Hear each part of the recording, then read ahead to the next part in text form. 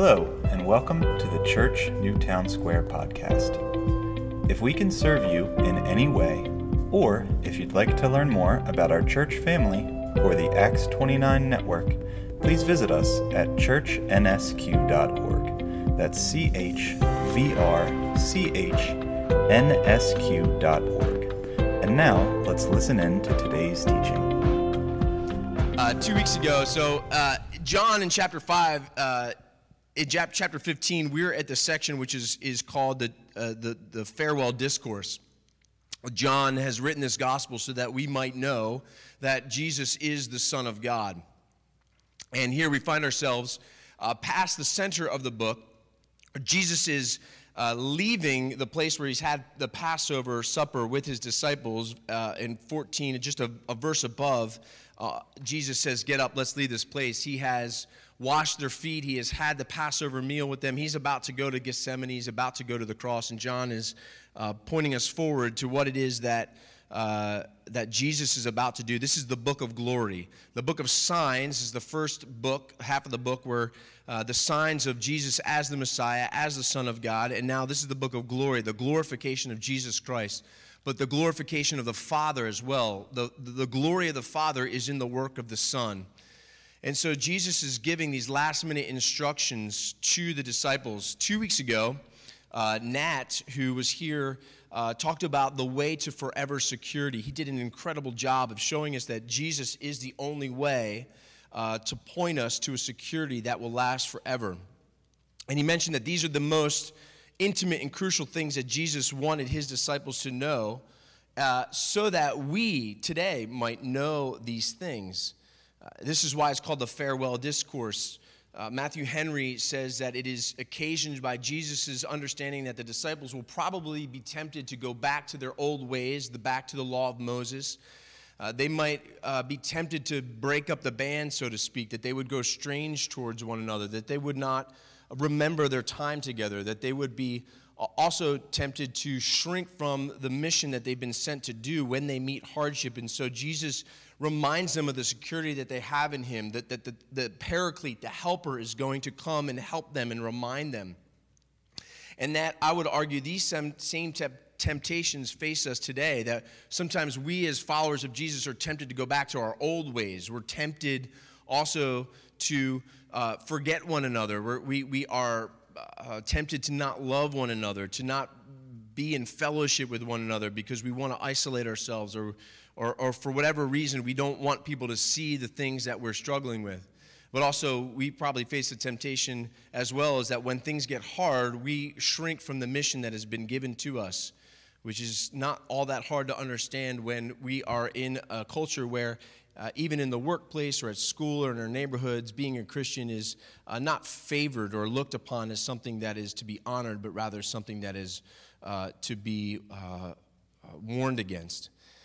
These words are vitally important for us today, as it was for these disciples. Jesus, though, is not only speaking to the disciples here, but we have to recognize that he's speaking to them. The context, the audience is the disciples, but he's also speaking through them to us. He's talking to them in real time, but we have to recognize that he's looking forward. Jesus is always looking forward. When we read the scriptures, we read a gospel, and we read letters that are written in real time, in real history, to real people, and there was a context that they were experiencing as well in their real time. But 2,000 years later, we still reach back and we pull the truce because Jesus is speaking to us through them, and we'll get more to that in a moment. Nat mentioned that we face trials all the time, and he said this. He said, "Pain is God's gracious reminder that this world is not our home."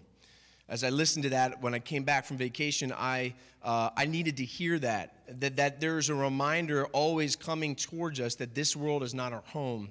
And Jesus will repeat more of the same in this next section. Last week, Ricky Ortiz reminded us that we are not alone, that the Holy Spirit reminds us that we are not alone. He's always present with us, that he comforts us with God's presence, that he teaches us, he blesses us with God's peace. I loved what he said. He said, when we are a church that has this peace, the peace that Jesus gives, in verse 27, he says, "Peace I leave with you, my peace I give to you." that I don't give to you as the world gives, that the peace that we have is not that the world has. It's not something that is similar to a peace that comes when just things subside that are troubling. But we have a peace that is everlasting, that it is deeper, that our hearts need not be troubled or fearful because we have the presence of God with us. Jesus will go on in this passage that we're about to study and remind us and teach the disciples how that is possible, what is necessary for us to maintain that peace and where that peace comes from. I needed to hear that when we are a church that has this peace, that we are a church, that we can be a church that can be bold and courageous in advancing the mission of Jesus. It is so true. It is so true. I loved last week, I was listening to these sermons, and I thought to myself, man, if I come back. By the way, my name is Tom Hudzina. I am the lead pastor here. If you've been here for the last 2 weeks and you're just like, who is this guy? I apologize now. The last two pastors who have been here preaching today, I was like, man, they're good. I like them. Maybe I should quit and just hire them. I needed to hear what they said, and I loved Ricky. Ricky, you in the house? Where's Ricky? Yo, he just was like, amen. I loved hearing amen. And I heard, I don't know if was there any white response? No, none. It's that we need to have Ricky up here again to get us moving. He was like, amen. I was like, amen, brother. I was on my back porch. But I appreciated his application to slow down and be present with the Lord last week because it sets us up perfectly for more of the same reminders this week. So this week is more of the same, except Jesus drills down a little bit. This might be a familiar text to some of you. If you're new to the church or if you're new to studying or follow the scriptures or following Jesus, this is a vital text. All of it is a vital text, but this in particular, Jesus does not cut any corners. He makes a stark contrast between those who are connected to him and those who are not. And you would do good to pay attention and to take notes and to underline or highlight or score underneath what it is that Jesus says in this section, because this is the source of life. Jesus is saying, disciples, here's how you find life and bear fruit as you're called to bear fruit. And we'll talk about what that means. So for those of you that like to take notes, here's the outline. Here's the 3 things that I want you to understand. When we place our faith or our trust in Jesus Christ and we live a life in pursuit of him, right? If we are Christians, if we have decided to follow Jesus, if we call ourselves disciples to live for the glory of God, then 1, fruit is to be expected in our lives and pruning is guaranteed for all of us. Fruit is to be expected and pruning is guaranteed. 2, that a disciple's faith in, obedience to, and conversations with Jesus is what keeps us connected to him. It's how we remain in him. Faith in, obedience to, and conversations with Jesus is what keeps us connected to him. It's how we remain in him. And finally, there is a deep, satisfying, and complete joy that is promised to us not only in this life, but in the life to come when we pursue a life of obedience to Jesus, even in the hard things. There is a deep, satisfying, and complete joy that is promised to us in this life and the life to come when we pursue a life of obedience in Jesus. First, fruit is to be expected, and pruning is guaranteed for a disciple. Look with me at verse 1. Jesus makes a statement here saying that I am the true vine and my Father is the gardener. There is enough in that first verse that we could spend a whole morning on. But it is in verse 8 that I think that sets up this whole thing that we ought to, it's at the end of this first paragraph that kind of gives us an orientation. Jesus says, my Father, at the end of what he explains as being the true vine and that his Father is the gardener, my Father is glorified by this, that you produce much fruit and prove to be my disciples. Anytime you see something that says, hey, here is my Father is glorified by this, whatever this is, what follows after this is something that we need to pay full attention to. It deserves full attention.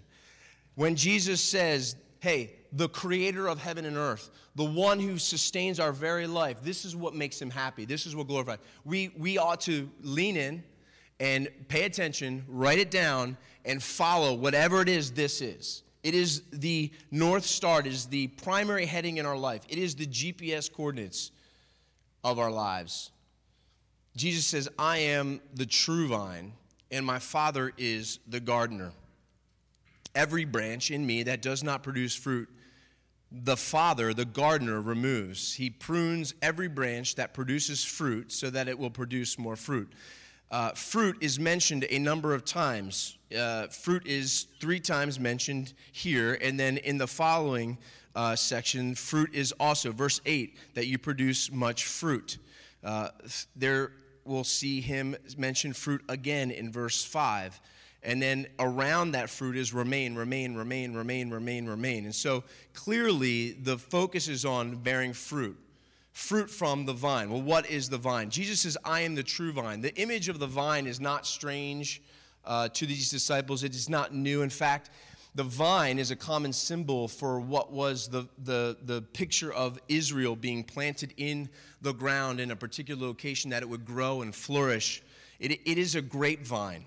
It is a vine that is intended to produce fruit. It produced grapes, produced bunches of grapes, big grapes, so that wine might be made. Israel, however, was not a successful vine. The plant didn't take. It wasn't true to its purposes. That's what true means. True is it's intended for its purpose. I am the true vine. I'm a vine that actually produces good fruit. We see this metaphor, this illustration in Isaiah chapter 5, verse 1, and in the Psalms chapter 80, and in Jeremiah chapter 2. There's plenty of other places, but in Isaiah, where there is a chapter 5, a song about a vineyard, it is a story about a vineyard. Isaiah chapter 5, verse 1, I will sing about the one I love, a song about my loved one's vineyard. That loved one's is the Father. You end up finding out later that God has planted a vineyard, and Isaiah is speaking about God as a loved one. It's his vineyard. The one I love had a vineyard on a very fertile hill. A vineyard is a bunch of vines that are planted. It was protected. Jesus uses illustrations of a vineyard that was taken over by those who should have cared for the vines, but they didn't. And he says that there will be judgment coming, that eventually the owner will send his son, they'll honor him, but they beat him up and they send him out, and the owner of the vineyard is angered. But Isaiah sings of a vineyard that the loved one, God has a vineyard that he cares for and loves it, but it does not turn out the way that it was supposed to, not because of his own fault, because of the ones who were supposed to be vines, fruitful vines. Psalm 80, verse 8, you dug up, speaking of God, you dug up a vine from Egypt. That's Israel. He took them out of Egypt, a vine from Egypt, and you drove out the nations and you planted it. You tilled the soil. You created every possible opportunity for it to flourish, but it did not flourish. It was not true to what it was intended to be. The prophet Jeremiah, chapter 2, verse 21, I planted you, God says to his people, a choice vine. You are the one that I chose. You are a beautiful vine. I took you and I planted you from the very best seed. How could you turn then into a degenerate foreign vine? You turned basically into a weed. The imagery here is that as a vine grows, its stalk, it goes thick, and then it produces thick, juicy, plump grapes. And Jesus says, I am the true vine. And he'll explain what that means. He is using an imagery. He is truly the one that will flourish. But my Father is the gardener. That word there is also farmer. It's one who farms. And what is the end goal of a seasoned gardener? It's to cultivate beauty. It's to produce fruit. It's tomatoes in the summer. It's pumpkins in the fall. It's corn. It's provision. It's beauty for a botanist. If you've ever been to Longwood Gardens or you've been to Winterthur, you see this architecture of landscape where the right plants are planted at the right time, and you see beauty and you see order, and that's what a farmer does. A farmer cultivates beauty. Israel was an unfaithful vine, and the vines are intended to grow and bear fruit, and Jesus is the one who is growing fruit. He is the source of that, as we will see. The people of God are intended to flourish, but up until the point of Jesus, God's people were not flourishing.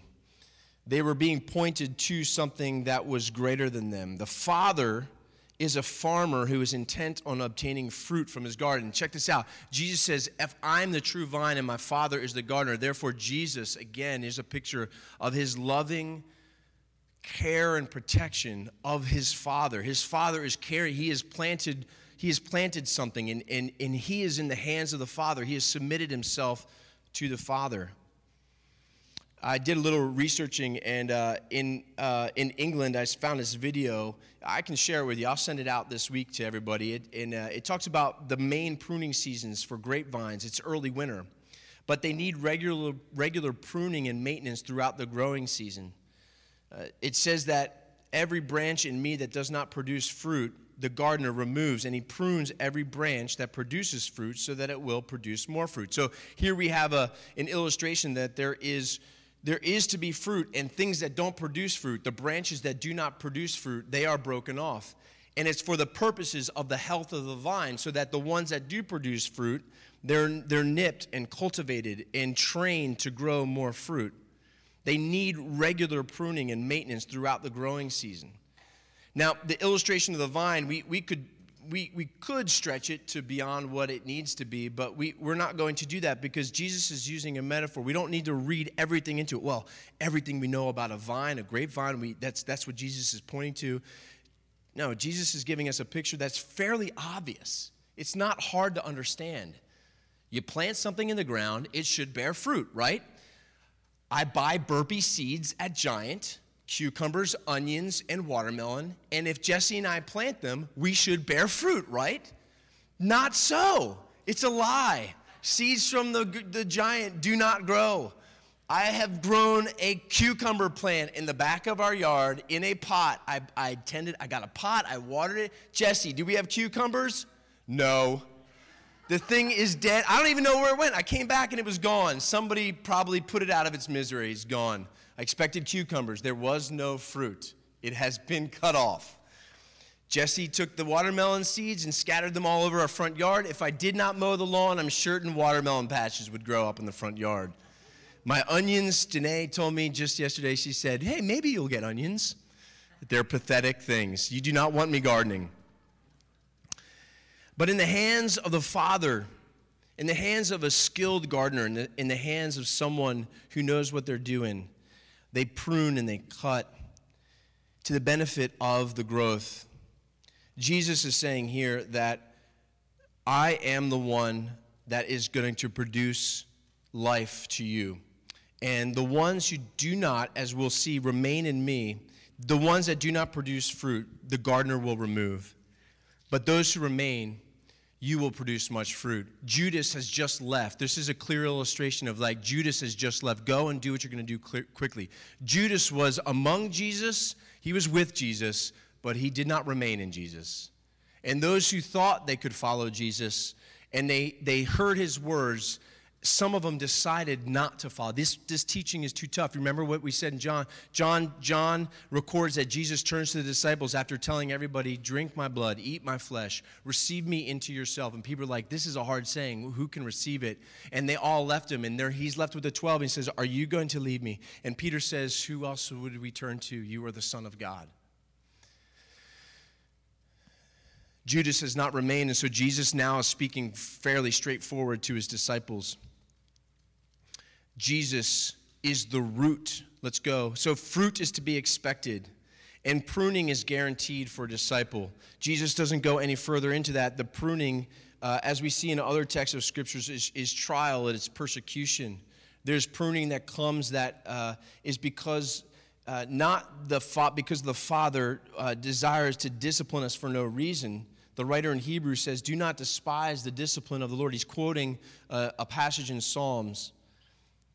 When we're disciplined, when things come into our lives, they are not, for the Christian, meant to punish us. They are intended to rid us of the things that remain that bear no fruit. It is the sin in our lives.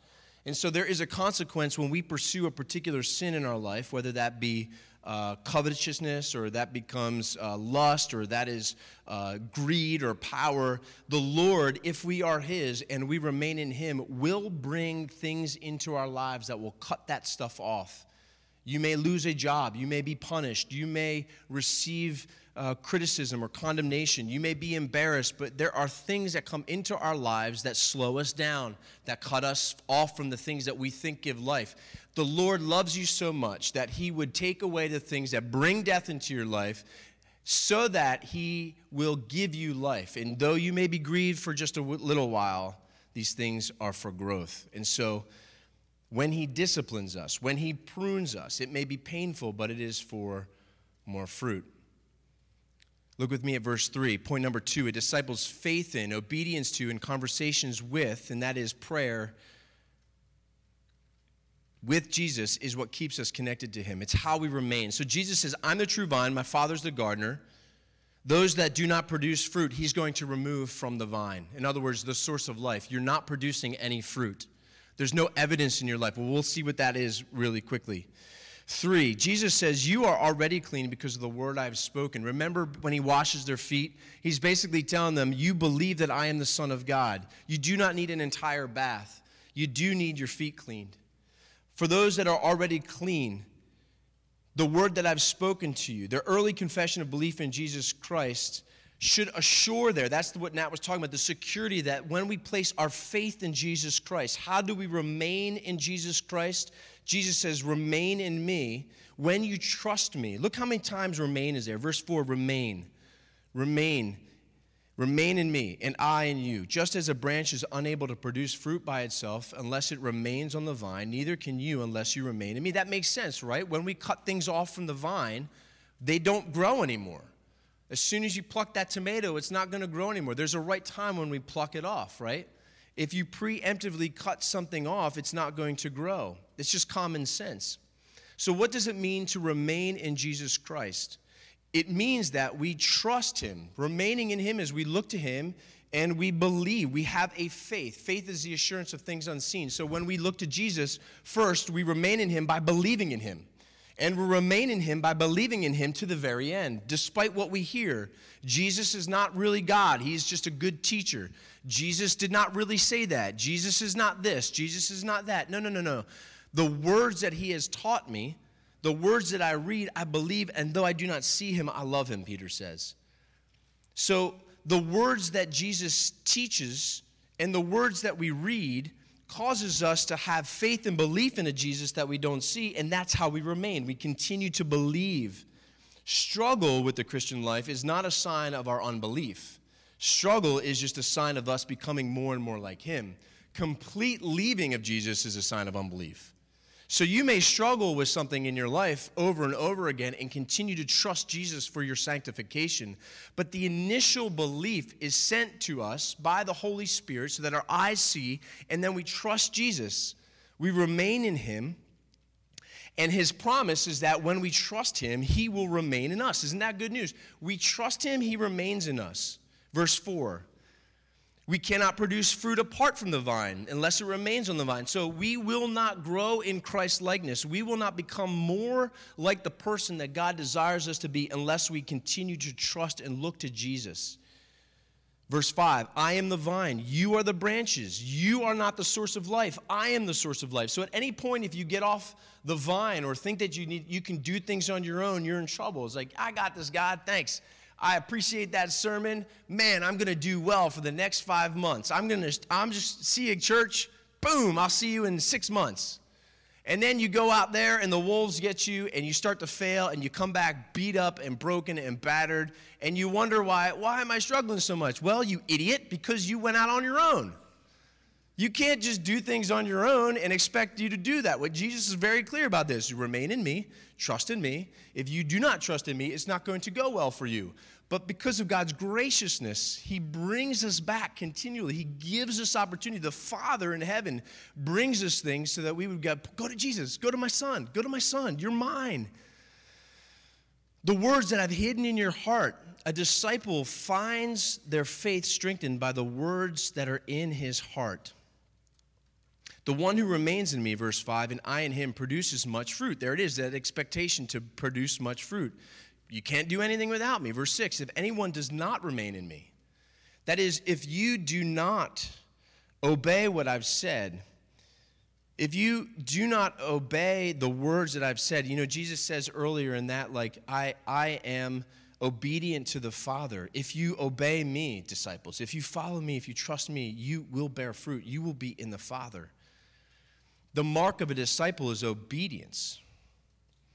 The distinction here is clear that verse 6, if anyone does not remain in me, in other words, you could replace that with, if anyone does not have faith, if anyone does not trust in me, they are thrown aside like a branch and they wither.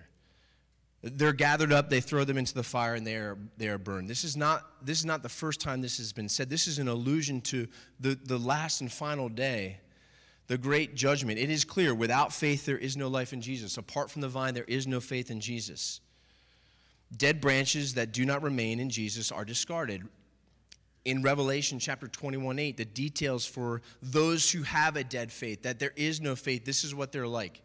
At the end of the age, when God gathers up all of his people, he will also gather up the cowards, the faithless, the detestable, the murderers, the sexually immoral, the sorcerers, the idolatries, every single liar. Their share will be in the lake that burns with fire and sulfur, which is the second death. This is crucial to understanding of whether or not you remain in the vine or you don't. If you are not bearing fruit, this is for your understanding that you can, as John says in his epistles, he says, this, so that you might know. You could self-evaluate. Is there any fruit in my life? Sometimes we struggle with thinking that we're Christians. One of the ways to think about whether or not you truly are renewed by the Holy Spirit is whether or not you look to Jesus and are concerned with what he says. That's an initial sign that you're probably his. Because you can do the Christian life, you can go to church, you can do the Christian things, and people can see you doing things on the surface but not know you at all. And if they saw your life at work or at home, and they saw things, they're like, dude, you don't even talk about Jesus, you don't read your Bible, you don't even pray to him, you don't talk, there's no evidence of fruit in your life. What makes you think that you're a Christian? You can fool other people, but you cannot fool God.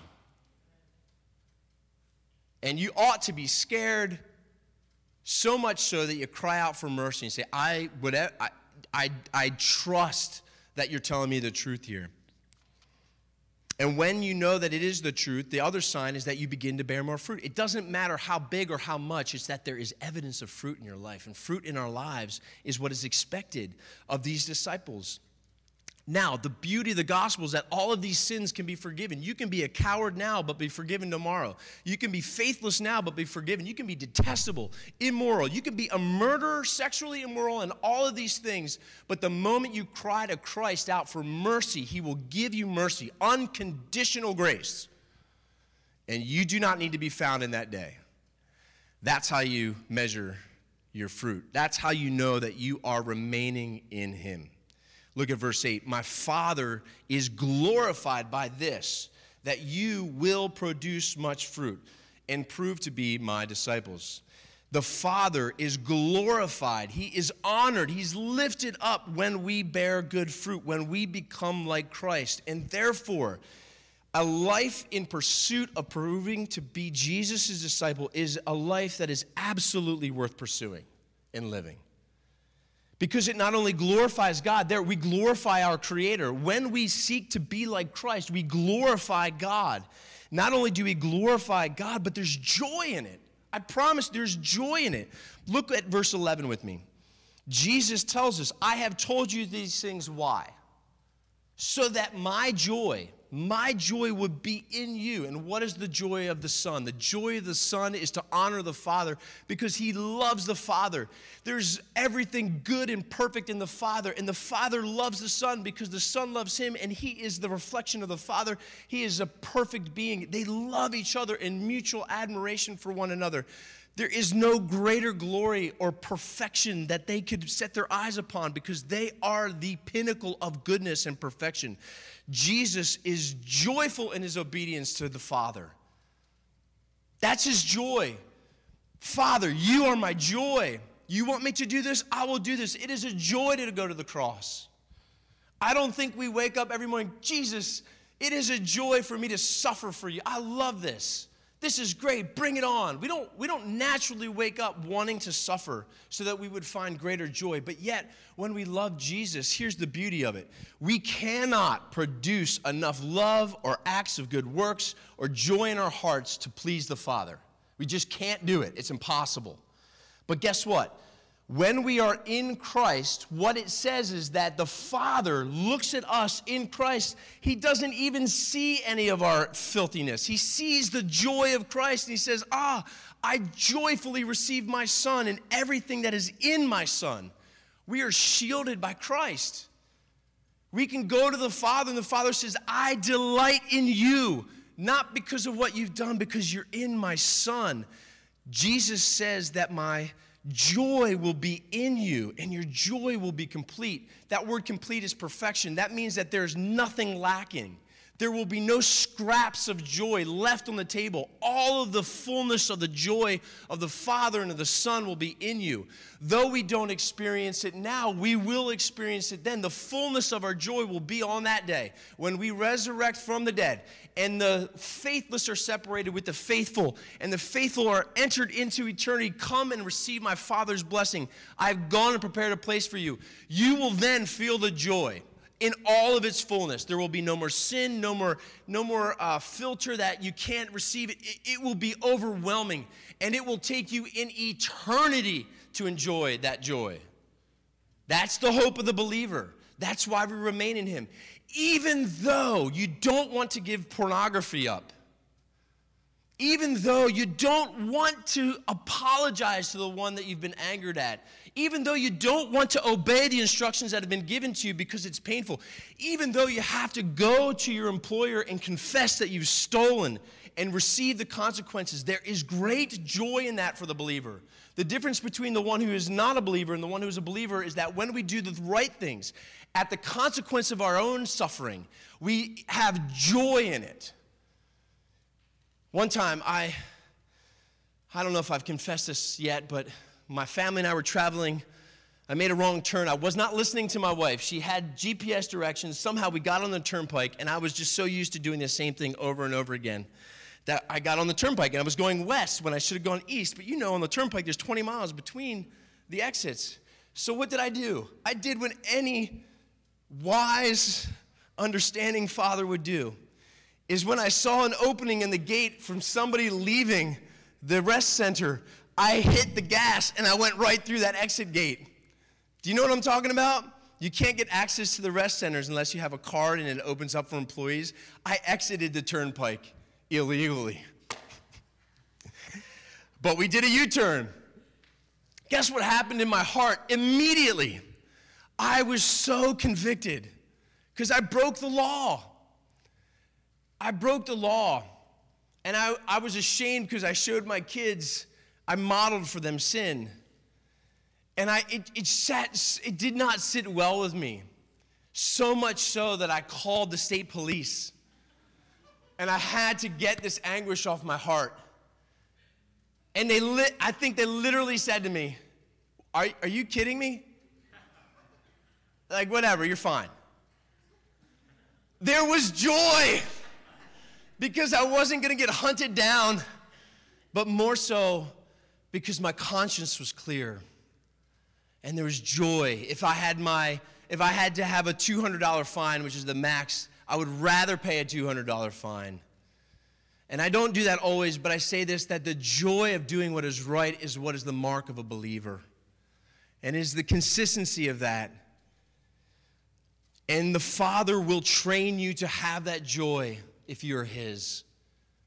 And so if you lament the things that are coming into your life right now, it is because the Father loves you and wants you to be like him. Finally, there is a deep and satisfying and complete joy that is promised to us and in the life to come when we pursue a life of obedience in Jesus Christ. Verse 9, as the Father has loved me, I have also loved you. Remain in my love. If you keep my commands, you will remain in my love, just as I have kept my Father's commands. It is very clear. The obedience of the Son is the model for the obedience of the believer. You cannot escape this. Salvation is through grace, by faith alone, grace alone, in Christ alone. I'm a 5-point Calvinist through and through. But it is evidently clear that in the scriptures that being said, we have a responsibility to obey. I must choose to obey. I must choose to believe, and I must persevere to the end. It's not autopilot. You don't just get to be the frozen chosen. Have you ever heard that before? I get a free golden ticket into the factory of Jesus Christ at the end. It's Willy Wonka's factory. I just can do whatever I want. I've got this ticket. That's not how it works. You must persevere to the end by choosing to remain in Christ. You must obey. Our joy is incomplete without Jesus. And he commands us, verse 12, to love one another. That he has laid down his life for his friends. We are close, personal friends of God when we are obedient. Are we always obedient? No. But in Christ, the obedience of Christ is upon us. And therefore, though you fail, it should not create such fear in you that you think that he has left you. You confess and move forward. You repent and move forward. He has chosen these disciples. He promises them that as we live this life, in verse 18, the world is going to hate us. They will persecute Christ. He's about to go to the cross. They're going to persecute them. They hated me, he says. They're going to hate you. But fear not, verse 26, when the counselor comes, you will fulfill the mission that I've given to you. These men are about to be sent into the lion's den. And Jesus is saying, though you see me murdered, though you see me buried, I'm coming back. Fear not. And when I leave, though you can't understand this now, when I leave, I'm going to send the helper. And he's going to help you. And you're going to testify to the truth of this. And millions upon millions of people are going to be attached to the vine. They're going to come from the vine. And it's going to be because of your faithfulness, guys. There is joy in the pursuit of Jesus. May we be a church that cultivates this joy, that we encourage one another to continue a life that is in the pursuit of Jesus. A life set on proving ourselves to be disciples because it glorifies God and there's deep joy in this. It is not drudgery, I promise you. When we come face to face with the grace of God in Jesus Christ, I promise you that drudgery is not what we call the Christian life. Though some may say that that is, it is just simply not true. Because I do not want to be separated from my Savior. He has given his life for me. I gladly, and sometimes resistingly, want to lay my life down for him and to remain in him, because the consequence of not remaining in him is scary. It is eternal separation from God. It is punishment in hell. It is fire. It is brimstone. It is destruction. And it is true, and it will happen, but not for the one who remains in the vine.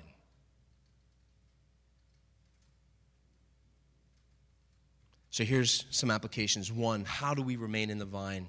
Well, friends, the reason we gather on Sundays is so that we would worship and be reminded together. So how do we cultivate? How do we become a church in this community where countless thousands of people are yet without hope of the gospel? Where are they going to see a people transformed by the grace of God? It's going to be as we live in the world, but also as we gather together. That Sundays is a priority. Worship is a priority. Christ is a priority. Let's make Sunday mornings together a weekly priority. And a smaller venue, home groups. If it's possible, join a home group. Get connected with a smaller venue of people so that you can walk through life as you struggle, as you rejoice, as you encourage one another. Home groups are a great opportunity for you to be known and to know others and to open up with one another and to learn the word of the gospel, to learn Jesus together. We do that on Sundays. We do that in a home group. And I would encourage you to seek out discipleship. Join in on a men's and women's discipleship group that's meeting. There's one that meets here for men on Wednesday mornings from 7:30 to 8:30. Marie Badusky is leading a discipleship group for women. I think it's on Mondays. Where's Marie? See that? That's Marie. See Marie? Stand up, Marie. I know. You hate it. That's Marie. If you're a woman, see Marie if this is an opportunity that you would like to grow. It's a short-term a study. It's discipleship. Discipleship happens in the course of life, but also like intentional discipleship happens in the context of relationships. And so whenever you can sit with other people and grow in relationship, we encourage you here, if you're part of this church, part of this congregation, that these are the areas, these are the ways in which you can remain in Christ and to be strengthened and grow. We can pursue the Lord in prayer. That's the conversation with God. Jesus says, if you ask anything, clearly in the text, Jesus says, if you remain in me and my words in me, you're going to ask for things to be like me. And so my Father is glorified when you do this. Prayer is vital to the life of a believer. And so there's a free book for everyone this morning. There's a book by Donald Whitney on the way out. There's a book, grab it. It's small, it's thin. Grab it, read it, pray through it, take it, grow in your pursuit in the Lord in prayer. But most importantly, finally, the greatest application that I could ever leave you with is to remain in Jesus, to place your faith in Christ and your trust in him, because apart from him, you can do nothing. What that means is, apart from him, there is absolutely no chance of life. And life is what we need. And life is in Christ, and life abundantly. The sermon you've just listened to is a presentation of Church Newtown Square. To find out more about our church, check out churchnsq.org. That's CHVRCHNSQ.org. You are welcome to copy and distribute this sermon to others as long as you do not do it for commercial purposes or alter, transform, or build upon this talk in any way.